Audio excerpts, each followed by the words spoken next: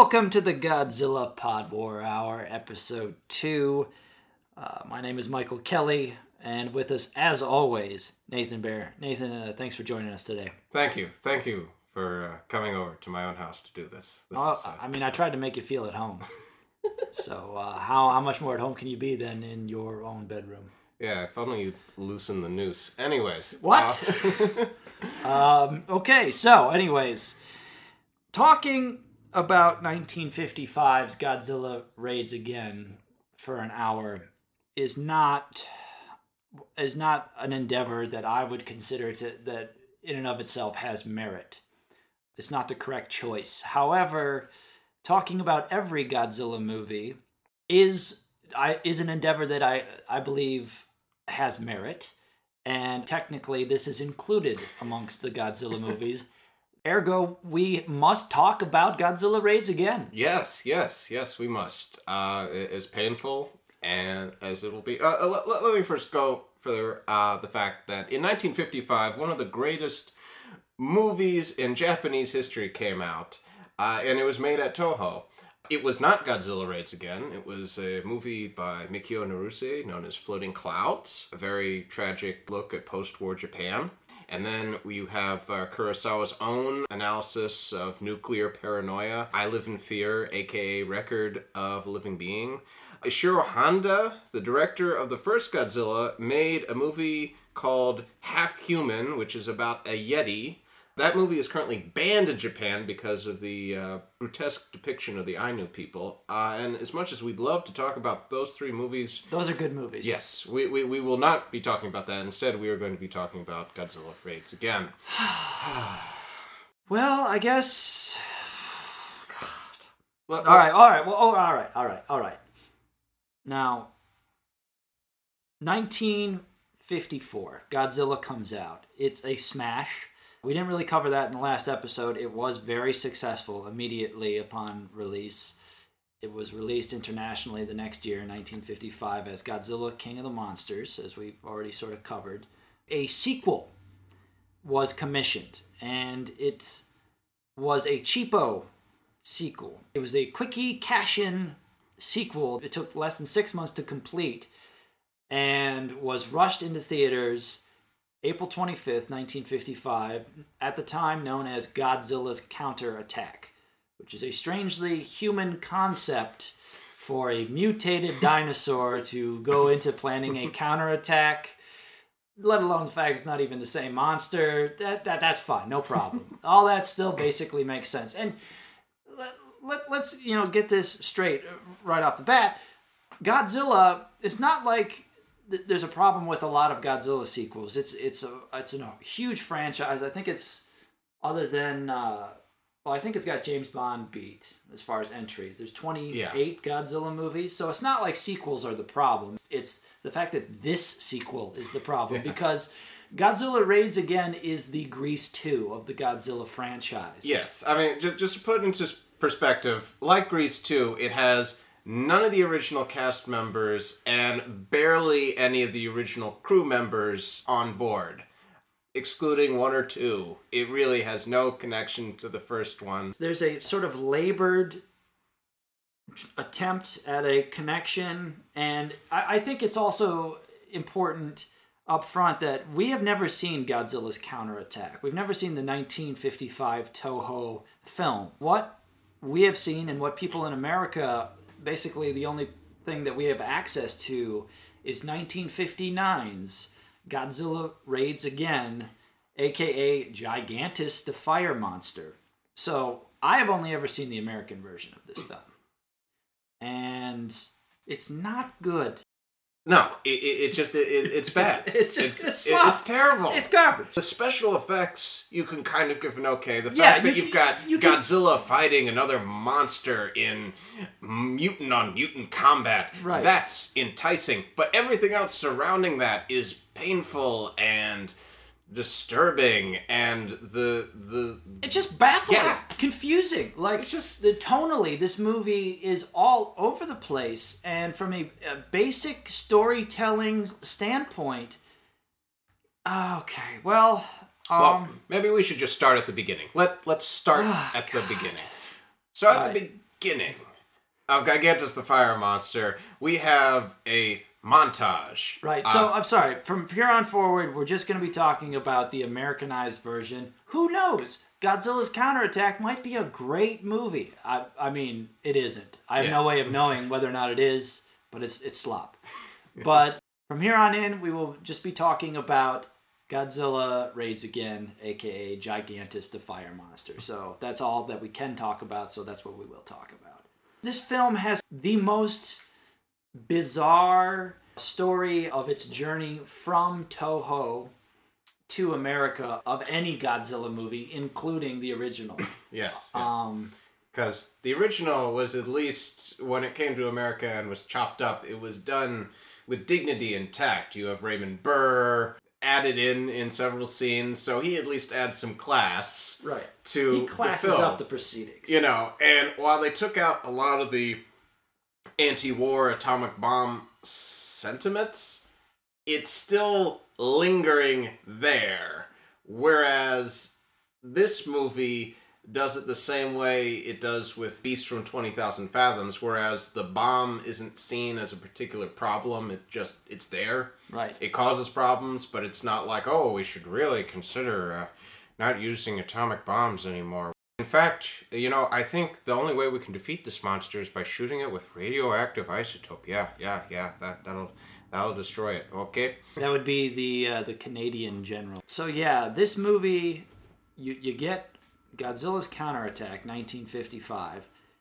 The brainstorms over in America and this isn't some punk distribution company. This isn't American Frontier Pictures or Bill's Movie Shack.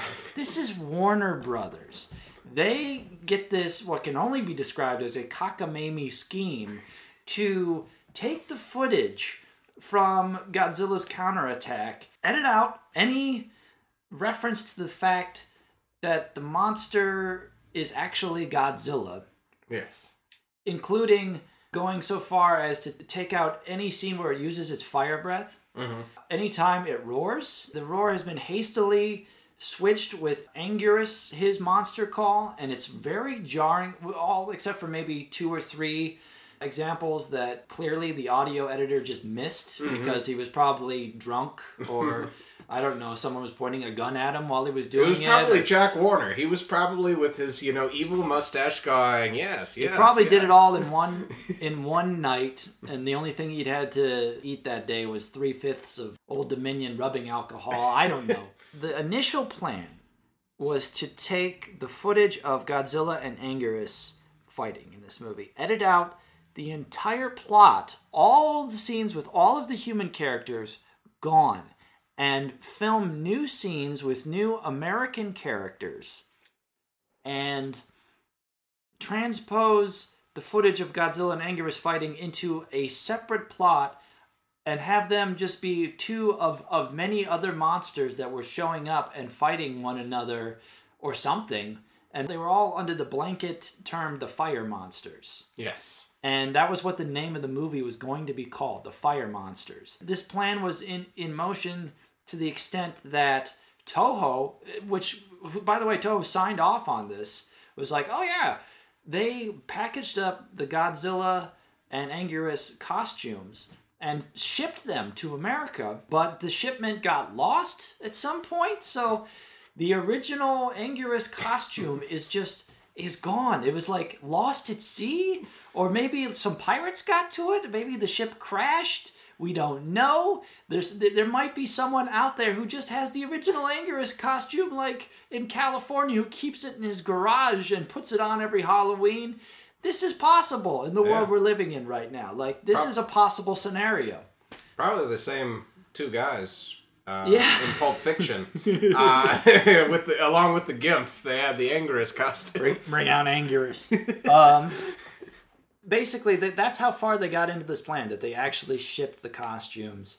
And eventually, Toho or someone at Warner Brothers pulled the plug, and they just decided, okay, you know what? We'll rename it because for whatever reason, we don't want audiences identifying it as Godzilla because that makes sense. So we're just going to call it Gigantus the Fire Monster.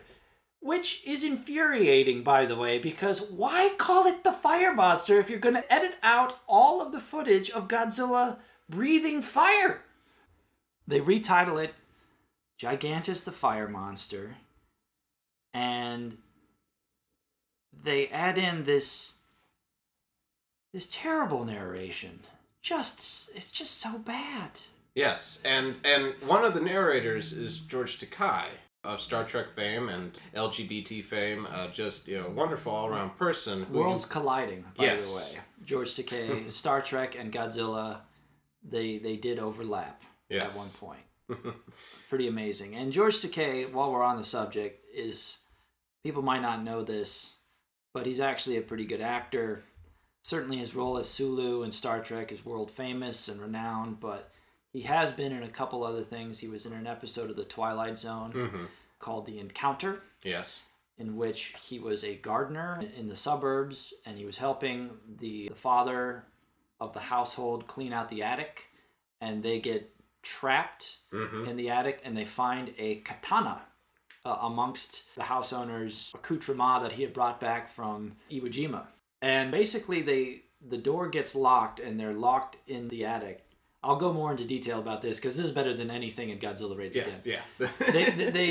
They get locked in the attic, and slowly but surely, things go from bad to worse, and they sort of get in a fight over this sword because George Takei's father was at Pearl Harbor, or I can't remember. Maybe he fought in Iwo Jima, or like the thing is that only the majors or the generals had swords, so he says something like an honorable man had to, you had to kill an honorable man in order to do this or whatever. It's basically, there's almost no science fiction in the episode at all, but Takei is amazing in it. He gives this bravada performance, and at the end, they end up fighting to the death, and then he commits harikari.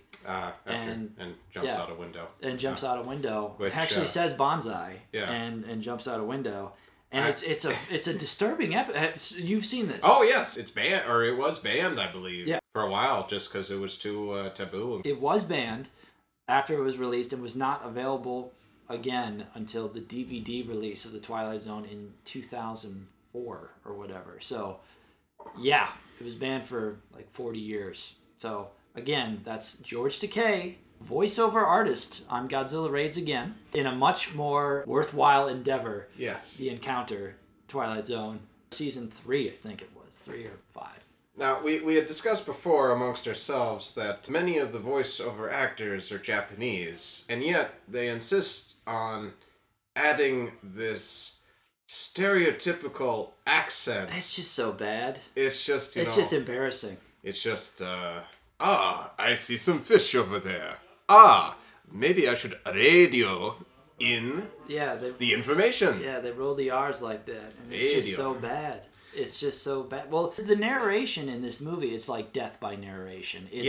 They describe absolutely every event and minutia of everything that's happening in every scene, to the extent where they think, I mean, it almost, I work at a movie theater, and there's this option on the assisted listening devices where you can get narration on it, and what it is there's a computer synced up to the film, and it will describe absolutely everything that's going on in the scene, just in case you want to see the movie and you are vision impaired, and it will describe what's going on. That's what this movie sounds like, except it was apparently artistic, or it was supposed to be.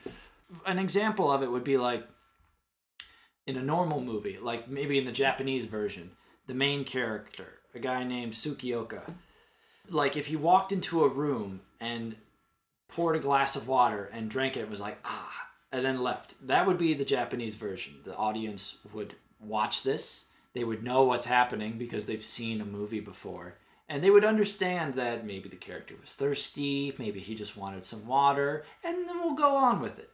Now, in Godzilla Raids Again, aka Gigantus the Fire Monster, wants this suicide-inducing narration has been added. The same scene would play out. I walked into the room. I looked over at the sink. It had always served me well for drinking purposes. Knowing this, I walked over to it and turned the handle clockwise, as was the custom at the time. I put my cup under it, expecting water, although one can never be sure. My allegiance was rewarded, as in fact water poured into the cup.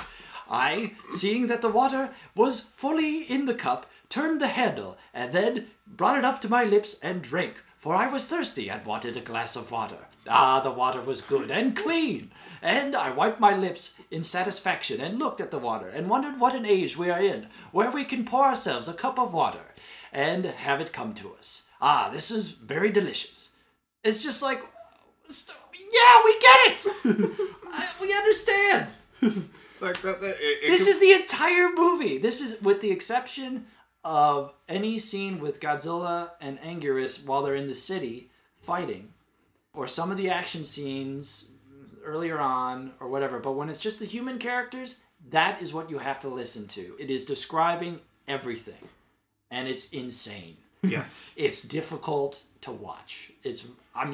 Watching is easy. It's hard to listen. Yeah. I mean, it's like watching a movie from when they were just discovering sound, and they're like, "Oh, look, we're selling sound." You know, look, right. The characters are talking, and you can hear what they're saying. It's a talking picture.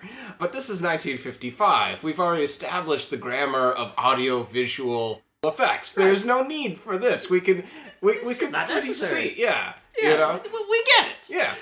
It's just like, oh, this is a farming community. Okay, we don't need harangue about how happy they are to work, how honorable it is to work here in Osaka. Just none of that. You didn't get any of that in the Raymond Burr version. No, nothing. You know, he narrated a few things. Yes, he narrated Godzilla, but his character was a news reporter. It's like that actually makes sense.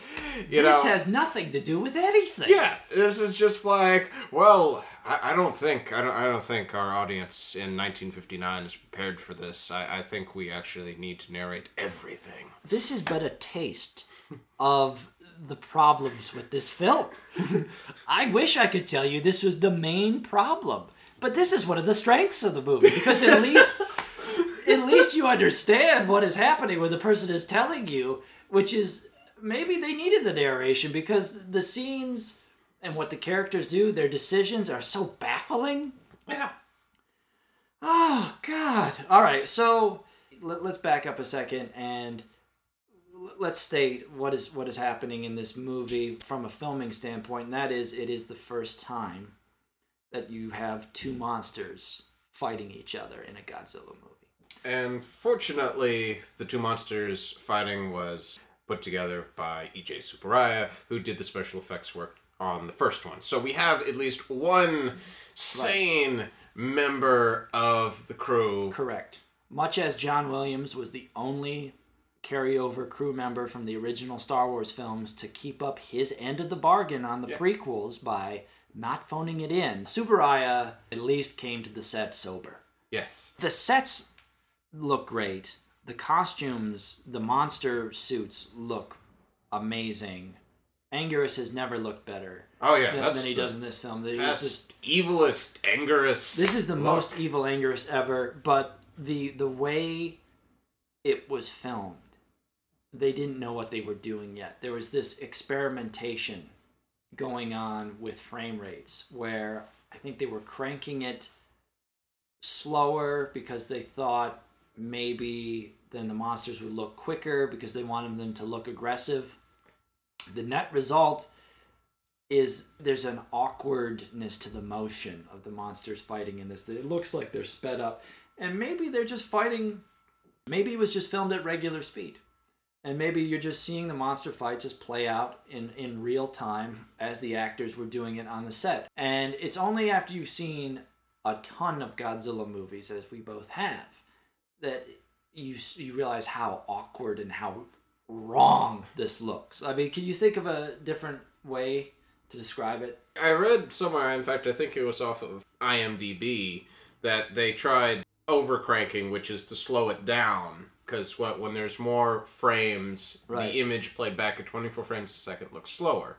So they thought it would add some weight to it, which makes sense. But apparently they accidentally undercranked it, which makes everything look faster. If they actually were overcranking it, then the guys in the suits must have been on hardcore cocaine. Yeah. Because that means they were actually going the speed of light when they were fighting. Yeah, they screwed up the ratio. Yeah.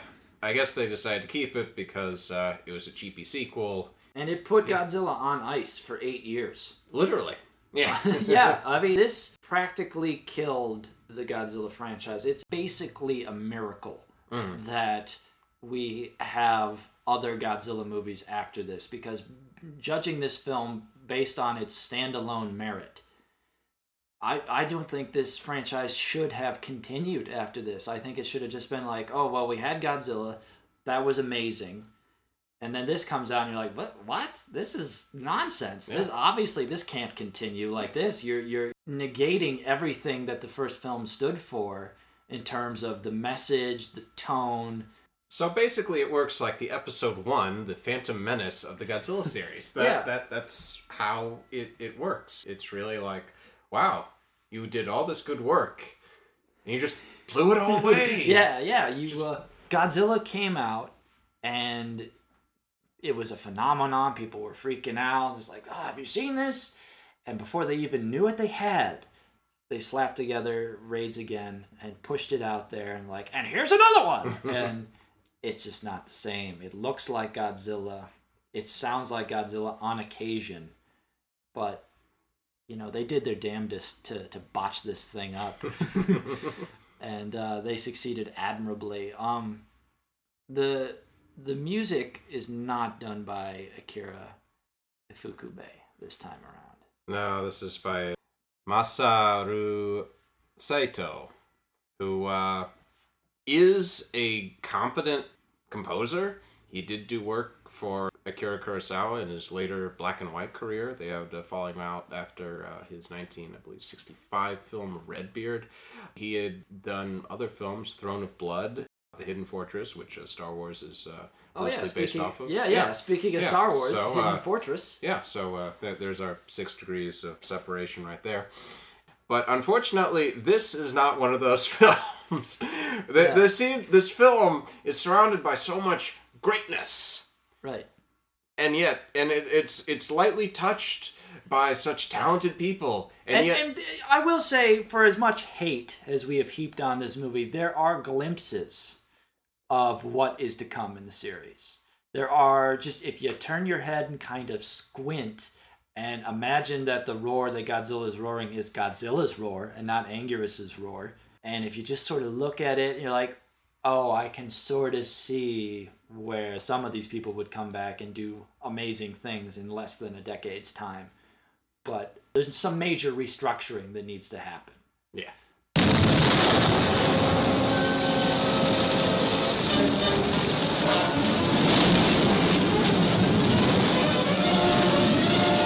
Here's motion picture adventure and excitement to stagger the imagination. The fantastic fire monsters raging out of the flaming bowels of hell.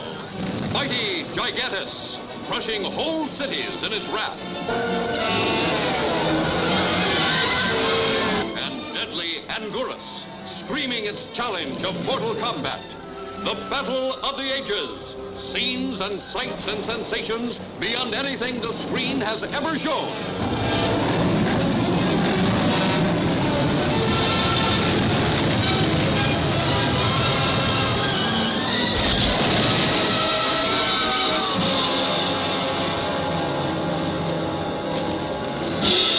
Real quick before we get into the plot, George Takei, we did mention George Takei earlier, but George Takei was around for some of the group scenes in this. He does the voiceover. He's not actually in the film. I wanted to be specific about that. He's not in the film. He does voiceovers, so he was in America at the time. I'm not sure what the extent of his services to the studio were, but You can hear him in this, so he was definitely doing voiceover work, and he is responsible, to my knowledge, for using the term banana oil. Yes, banana oil, because... Let's talk about banana oil for just a second. Well, there's a scene where one of the characters, who in Japanese refers to his female companion as a fool or idiot, or like, oh, that's stupid.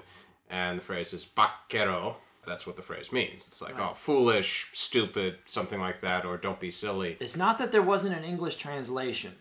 It's that there was no English translation that you could fit over his mouth movement when he said bakkero. Yes. So instead, they had to come up with the nonsensical term banana oil. Because that's what we all say, especially in 1955. That's what all the thugs are saying. Banana oil. So that's the sort of nonsense we're dealing with here. People are just saying things like banana oil. So you're already in a fantasy world where people are talking gobbledygook gibberish.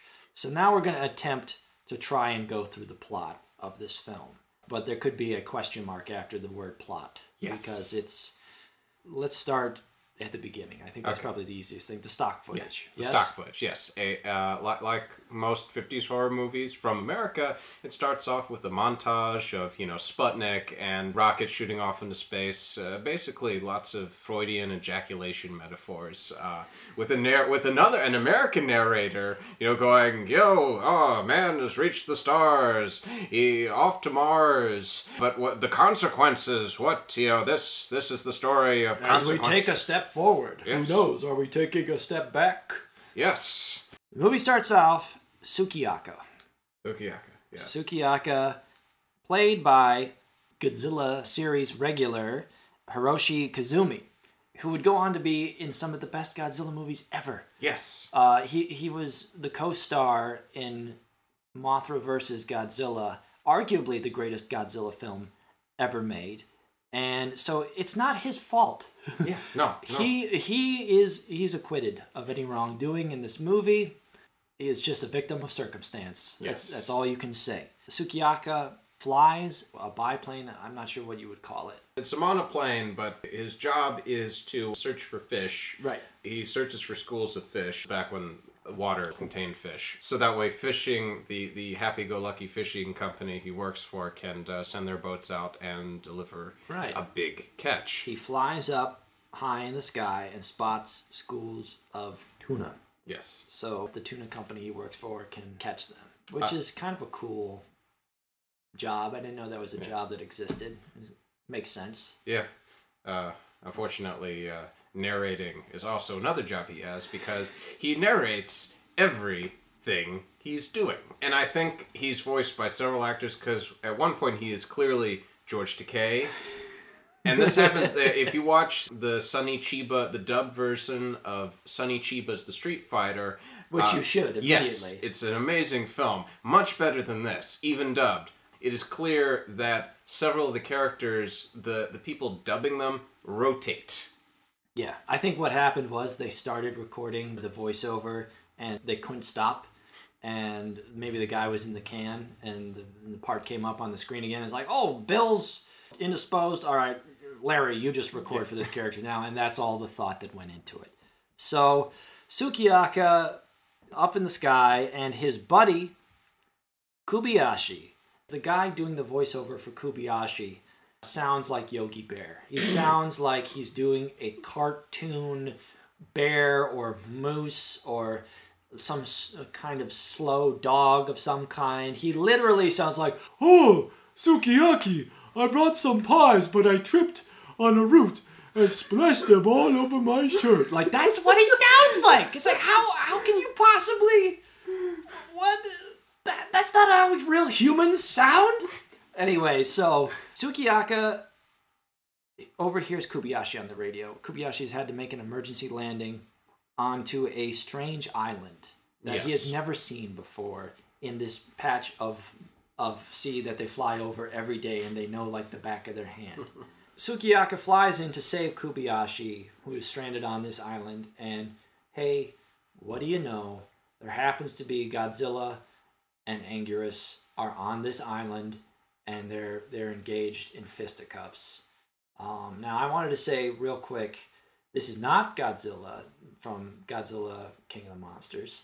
This is a second animal that just happens to be on this island that's like 100 miles away from Japan. And who knows how long he's been there. I saw this movie for the first time probably when I was about 20, maybe 21, 22. There had always been this puzzle in my brain. Okay, at the end of Godzilla, he gets vaporized by the oxygen destroyer. Godzilla versus King Kong, he's frozen in an iceberg. What happens in this intermediary movie? Maybe his cells in the bottom of Tokyo Bay start to cluster together. Maybe they weren't all destroyed. Maybe they regenerated because Godzilla seems pretty hard to kill in the later films. And maybe he kind of built himself back together like the T-1000. Or maybe there was another atomic bomb. Maybe when this other atomic bomb was set off, it set up a schism in time or some sort of dimensional rip. And it made it so the original Godzilla went through the hole just before the oxygen destroyer was set off or something. Maybe there's some crazy science fiction explanation. H.P. Lovecraft, Twilight Zone, Star Trek, The Next Generation excuse for how you could get Godzilla back. No, it's just another Godzilla on an island. You know? People think that the cheesiness slowly crept into the series, like something like Monster Island or Monsterland, as it is alternately referred to. No, right here in the first sequel, you've got basically Monster Island, present and accounted for, 100 miles off the coast of Japan, and it's just so lazy. The first time I saw this, my jaw dropped at how I was just like, that's it? There's just another island not too far away where the monsters have been forever, maybe? We don't know. And they're just fighting like at all times. It's not that big of an island. The first one starts with Hitchcockian suspense Right. where boats are blowing up randomly and nobody knows what's causing it. Right. We have to investigate. There's a fear and danger. It's just like, oh, hey, it's midnight wrestling. Right. It's like, oh, there's some more monsters. It's like, what? It's just so lazy. It's so lame. Anyway, so we got to power through this. They go back to Osaka because at least they don't go to Tokyo because Tokyo is still being rebuilt. They meet with the leading scientists, including Takashi Shimura's character, Dr. Yamane, who makes a brief cameo. Yeah, the one holdover character from the original Godzilla. So they meet with these leading minds who, like all leading minds, have children's dinosaur books and drawings to look over of different dinosaurs. And eventually they find the right two dinosaurs. And then it just gets ridiculous. Well, Dr. Yamane, for some reason, these scientists, they need to be shown stock footage of Godzilla's assault on Tokyo. This, to me, immediately stuck up. In a sea of red flags, this was like a giant red flag that just came up. It's like, these are the top paleontologist, scientist dudes. Wouldn't they know about Godzilla by now? This is less than a year since Godzilla destroyed Tokyo. And Yamane shows him this film strip, which, by the way, is just a sizzle reel from the first Godzilla. I don't know, maybe Yamane was, like, taking home videos and we just didn't see that scene. He was like, oh, yeah, this is great for posterity or whatever. It would make sense for the character because he wanted to study it before he got killed. But there was certainly nothing in the original film where there's scenes with Yamane with his little Super 8 camera between, just the front lines. Yeah, you breathe that radioactive breath, Godzilla. I'm going to record this. So, right, Yamane shows him this sizzle reel of stuff from Godzilla before it actually gets to the footage of Godzilla. This is one of the Warner Brothers additions to the film. They show this terrible, embarrassing, awful, clearly clips from some other movie with guys in dinosaur suits that, I shit you not, they look like papier-mâché costumes made for some children's high school play that takes place in like, if there was some high school production of 1 million years BC and they needed like Tyrannosauruses or whatever, that's what these guys, it's such an insult to the quality of the actual monster suits from the Godzilla films. It looks like sub-Gamera, sub-Power Rangers. Sub-Ultraman. Sub-Ultra. It's so bad. He shows him footage of this. He's like, these are the fire monsters. They ruled the earth at one time. Don't ask how I got this footage. Yes. And then, like, they've been showing up in the last 2 years. He just says this offhand, just like, and lately, who knows, because of atomic tests, they've just been showing up. And what are you talking about? And then he reads from the kid's book. And the kid's book, at least according to the English narration, he's like reading, if one of these monsters was ever to wake up, it would surely destroy the human race. It's like you mean another one of these monsters other than Godzilla? From the footage you just showed us. Did you just forget that? And so, he shows him footage of Godzilla and... which they never refer to as Godzilla. He's never the word Godzilla is never used in this movie. Or Gojira. It's always Gigantus. Yeah, or anher Anguirus. Yeah, because they can't seem to get which one is which. They. God. And anyways, Anguirus, according to this children's sticker book that they find, Anguirus has brains. Has a separate brain in each one of his appendages, which is why he moves so quickly.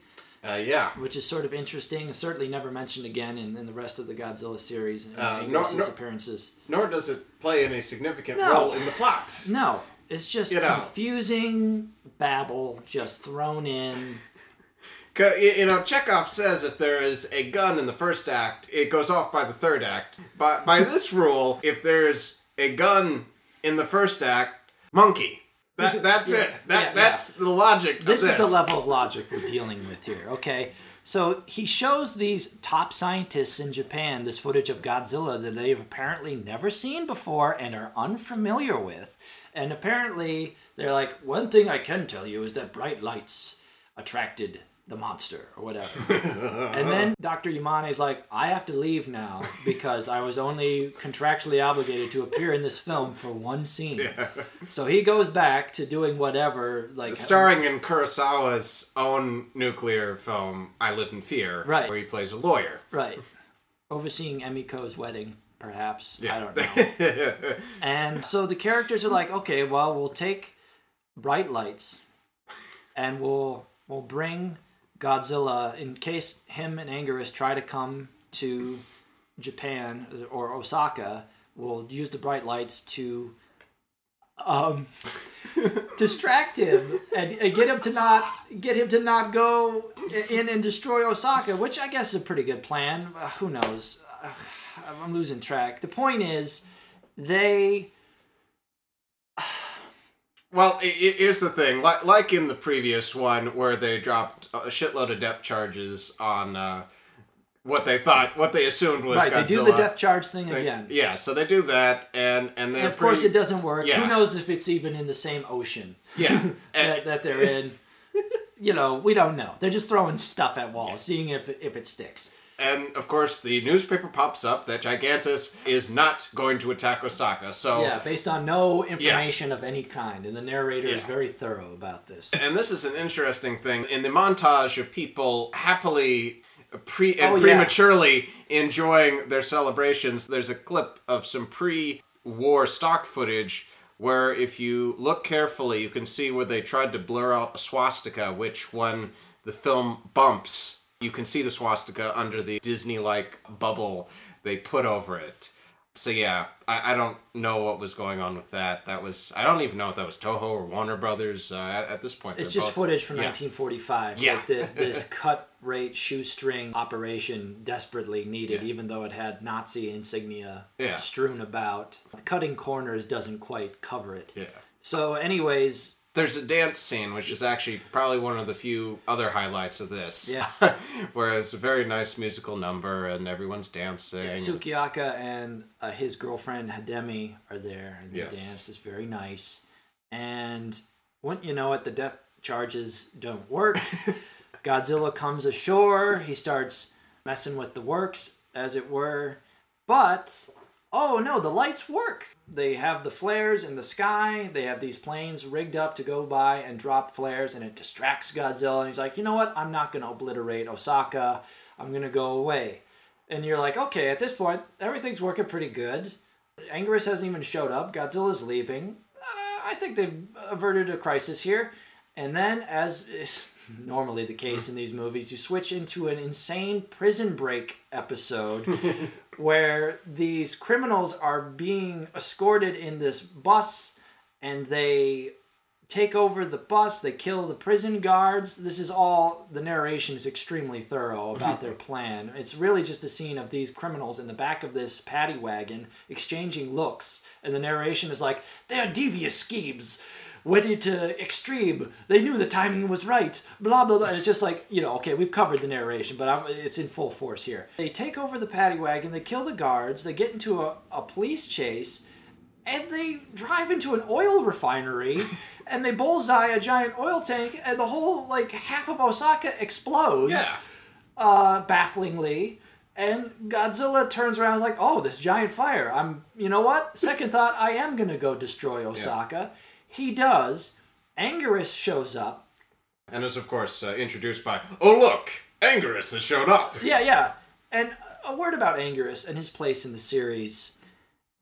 Anguirus is a fan favorite. He's a very loyal monster. He's also sort of the punching bag of the Godzilla universe. He's like the Robin, or more appropriately, he's like the hostage, or sort of the kind of the loyal dog to Godzilla.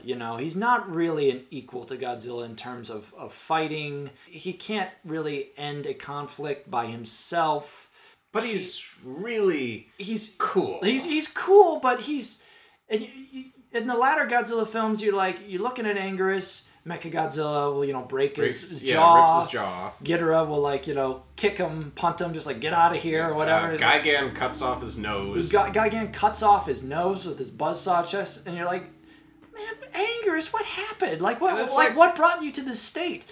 And then you watch Godzilla Raids Again, and you understand emphatically what happened to Anguirus, and that is the first half of this movie. Anguirus is a different monster. He is a younger monster. He is driven. He is focused. He is vicious. He is mean. He is incredibly pissed off at Godzilla for reasons that are never addressed, and he is viciously trying to kill Godzilla in every scene. And in Osaka, Godzilla initiates the critical beatdown on Anguirus. It's one of the worst beatings that any monster takes in any of these movies. Godzilla, completely destroys Anguirus and, tears out his throat and just kicks him in a ditch at the end of it. Yeah. And you're like, oh, I get it now. Yeah. I finally understand. Anguirus was trying to be, the king. And he just gets, in this movie, his ass kicked so much that not only is he physically defeated, but it psychologically defeats him for the rest of the series. Yeah. The thing I equate it to is Biff Tannen in Back to the Future. Biff is this badass in 1955 or whatever, or even the original 1985. He's like, don't spill, your father spilled beer all over my shirt, butthead, or whatever. And then you switch to the end of the movie. Well, I was just putting the second coat of wax on now, Mr. McFly. That's what happens to Anguirus. He is as one defeated. And he's just sort of moping around for the rest of the series. He's incredibly loyal to Godzilla because he knows he can't turn on Godzilla because Godzilla will just smite him again. He's much like Starscream is very loyal to Megatron, but you always kind of suspect that, he really would stab him in the back at any time if he had the chance.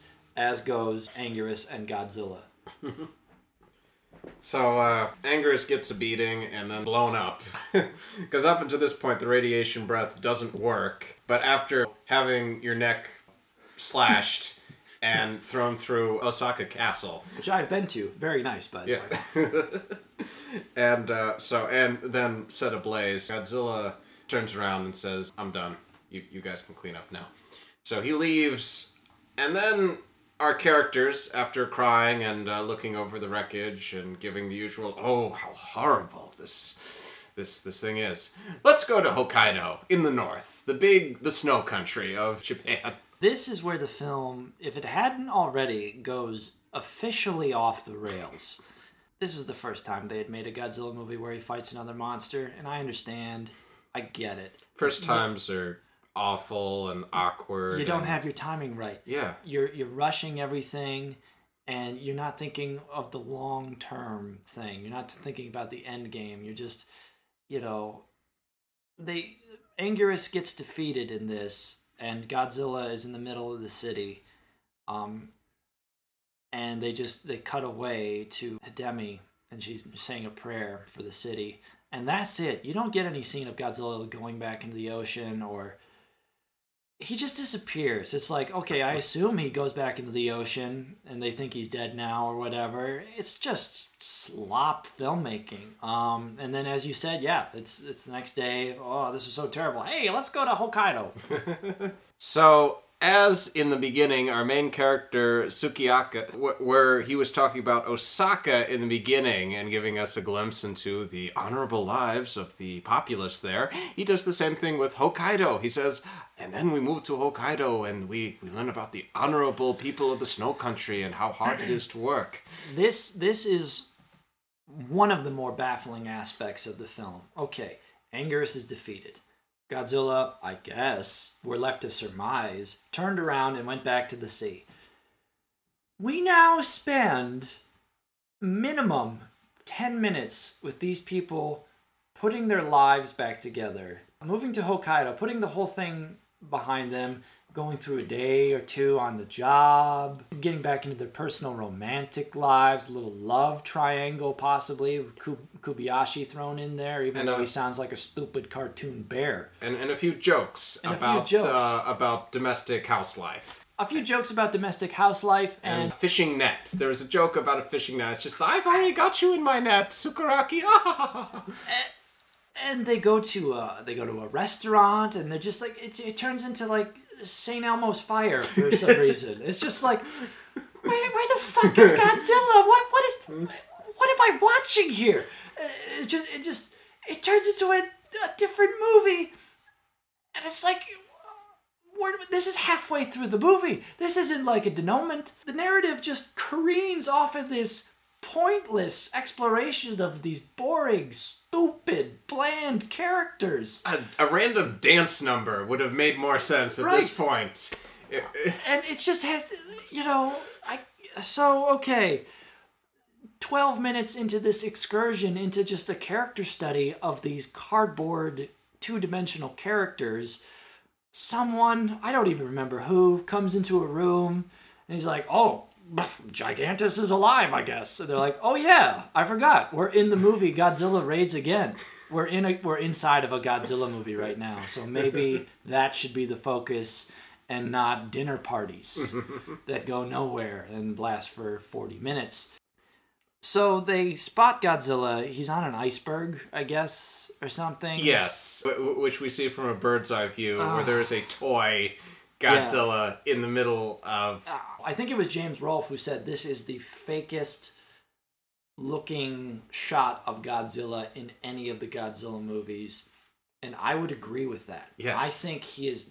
And it's clearly just a mannequin that they set up and they threw the Godzilla suit on, because he is completely static. His movement is just...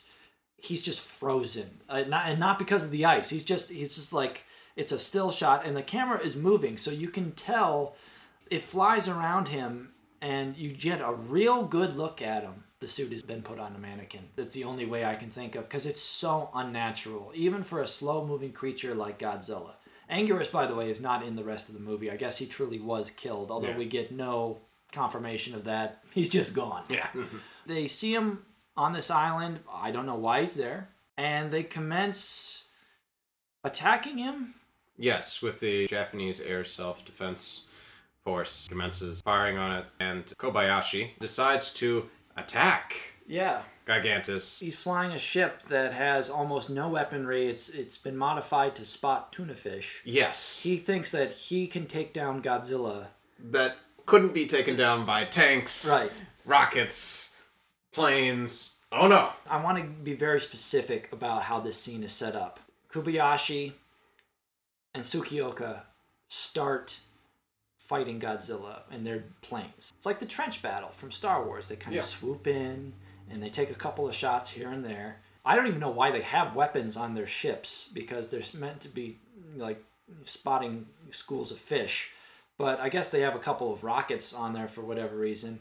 And anyways, a couple other people from the military, some other military vessels come in and assist them, or it's part of the mission. What happens is Kobayashi in his unarmed plane decides to fly past Godzilla. He is killed because he can't do anything. I guess I think in his knowledge he's trying to distract Godzilla. But this is not what I get from this scene at all. I think we're in disagreement here. I believe Kobayashi deliberately kills himself by flying into the mountain because they've exhausted their supply of school of tuna fish spotting missiles that they have on board their ships for some reason. And Kobayashi decides, much like Randy Quaid in Independence Day, he must sacrifice himself by flying into the top of this peak of this mountain iceberg thing. And after he blows up, they realize they can cover Godzilla with ice cubes. Right. And the way Kobayashi says it, he's like, "Oh, wait a minute, I have an idea." And again, this is how his voice sounds. Tell my fiancée that he proposes to in the scene before this. Tell my fiancée that I love her. And then he commits Harry into the side of this mountain. You have to remember, this is post-war Japan, where ideas like that were not considered cool. Well, it's strategically, it makes no sense at all. Because this is 2 minutes into like a 9-minute scene of them bombarding this mountain. This is very early on in this sort of action climax part of this movie. And by the way, Kobayashi's radio works just fine. So he can communicate this idea to the other pilots flying around and say, "Oh, guys, I got it. Let's just shoot the peaks, and they'll come down, and the chunks will bury Godzilla, and he'll be frozen or whatever." He could have said that. There's no reason why he couldn't have radioed over what he was thinking. Instead, he was like, "No, the only way to communicate this is to kill myself by flying into this hill." It makes no sense. Yeah. The character commits suicide for no reason at all. To look upon the scene is to go mad. Anyways, so, all right. But that would make sense if they were out of missiles. Yeah. Or if the attack was over with and if Godzilla was sort of, he wasn't quite subdued and it'd just take one last hit, but they were out of missiles and so he has to kill himself and be heroic. No. This is like, he kills himself, and they're like, "Oh yeah, great idea, Kobayashi, by killing yourself and flying the plane into the peak and causing an avalanche. That's a great idea. Let's start shooting, And so they start shooting their missiles, and 5 minutes later, they're like, "Let's go back to the base and refuel." They go back to the base. Soroki talks to the head commander, who I believe is the same actor from Seven Samurai. His name escapes me, but he's one of the villagers, and he insists, that he come with him, despite having no military experience with jets, and no experience other than he can fly a monoplane. He decides, he says, "I have a score to settle." Right. So because to avenge Kobayashi, and so they refuel, they get into better planes, and they go back and continue this scene. It just seems like, why wouldn't they have that planning scene first and then just have one full uncut attack on Godzilla? You know what I mean? Like, why wouldn't it just be the scene where they're planning on how to attack him and then the attack? Yeah. Why have the attack start? Kobayashi kills himself like 2 minutes into it.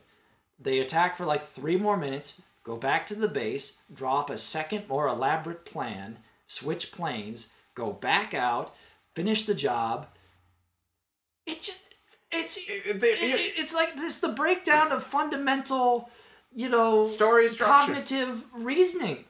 Well, here's the thing. Ishiro Honda, who directed the first one, like Kurosawa, was really good at story structure. Here's some examples. In Seven Samurai, before the village is under attack, the samurai plan out the defense. There's lots of maps, there's lots of, we're going to do this and that. And the rest of the story is them acting out the map, basically. Now, it doesn't all go the way they plan, but at least there was a plan. Yeah, there was a plan, and the story follows that plan, both its pros and cons. Godzilla's the same way. when there's a problem, the military comes up with a few ideas. We see a map, and then we're going to do this, and then we're going to do that. Godzilla destroys all those plans except for the final plan, the oxygen destroyer. That's their, ace in the hole. But it's all planned out. It's all there. It's all in the story structure. This doesn't have that. This is like, okay, let's take a break in the middle of the attack. Again, that's what I want to hit on here. It's in the middle of the attack, which, okay, baffling from a structure standpoint, but from watching the film for the sake of pleasure, which I don't know why you would do that. But if you were watching this movie, I mean, how many times did it take you to watch this movie this time? This time, it took me, 3 tries. Yeah. I mean, it was easier when I first saw it. I could just watch it, when I was younger and didn't care about these things. But now I do. And again, this is someone who knew the podcast was coming up, knew he had to watch this movie, but even then still stopped watching it 2 times. To watch Gamera versus the Sharp Monster. Right. We will not be discussing Gamera on this program. Yeah. But the point is, it's very hard to watch. So the structure, that's one thing. But from a movie-going standpoint, what this does is completely severs any tension, any momentum that the scene is building up. It's like, let's go for a coffee break. In the middle, it's like at the end of Return of the Jedi, if Wedge and Lando Calrissian would have gone back to Endor for tea and crumpets in the middle of it and just be like, let's rethink this thing. Well, I guess we'll pretty much do the same exact plan, but let's take a breather, maybe take a nap for a while, And then they go back and then they blow up the Death Star. It's just like, what is happening? Oh, God. So...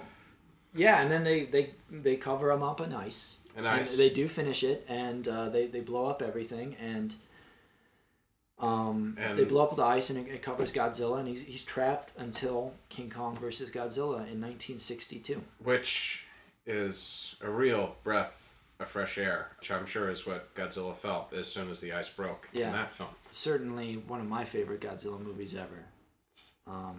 It's definitely a good one. I mean, this isn't a Godzilla movie. This is barely a movie. All the elements that go into making a movie are just thrown out with this. It's a challenge to the viewer. It's like hey, watch this. See if you could watch this. You got the narration.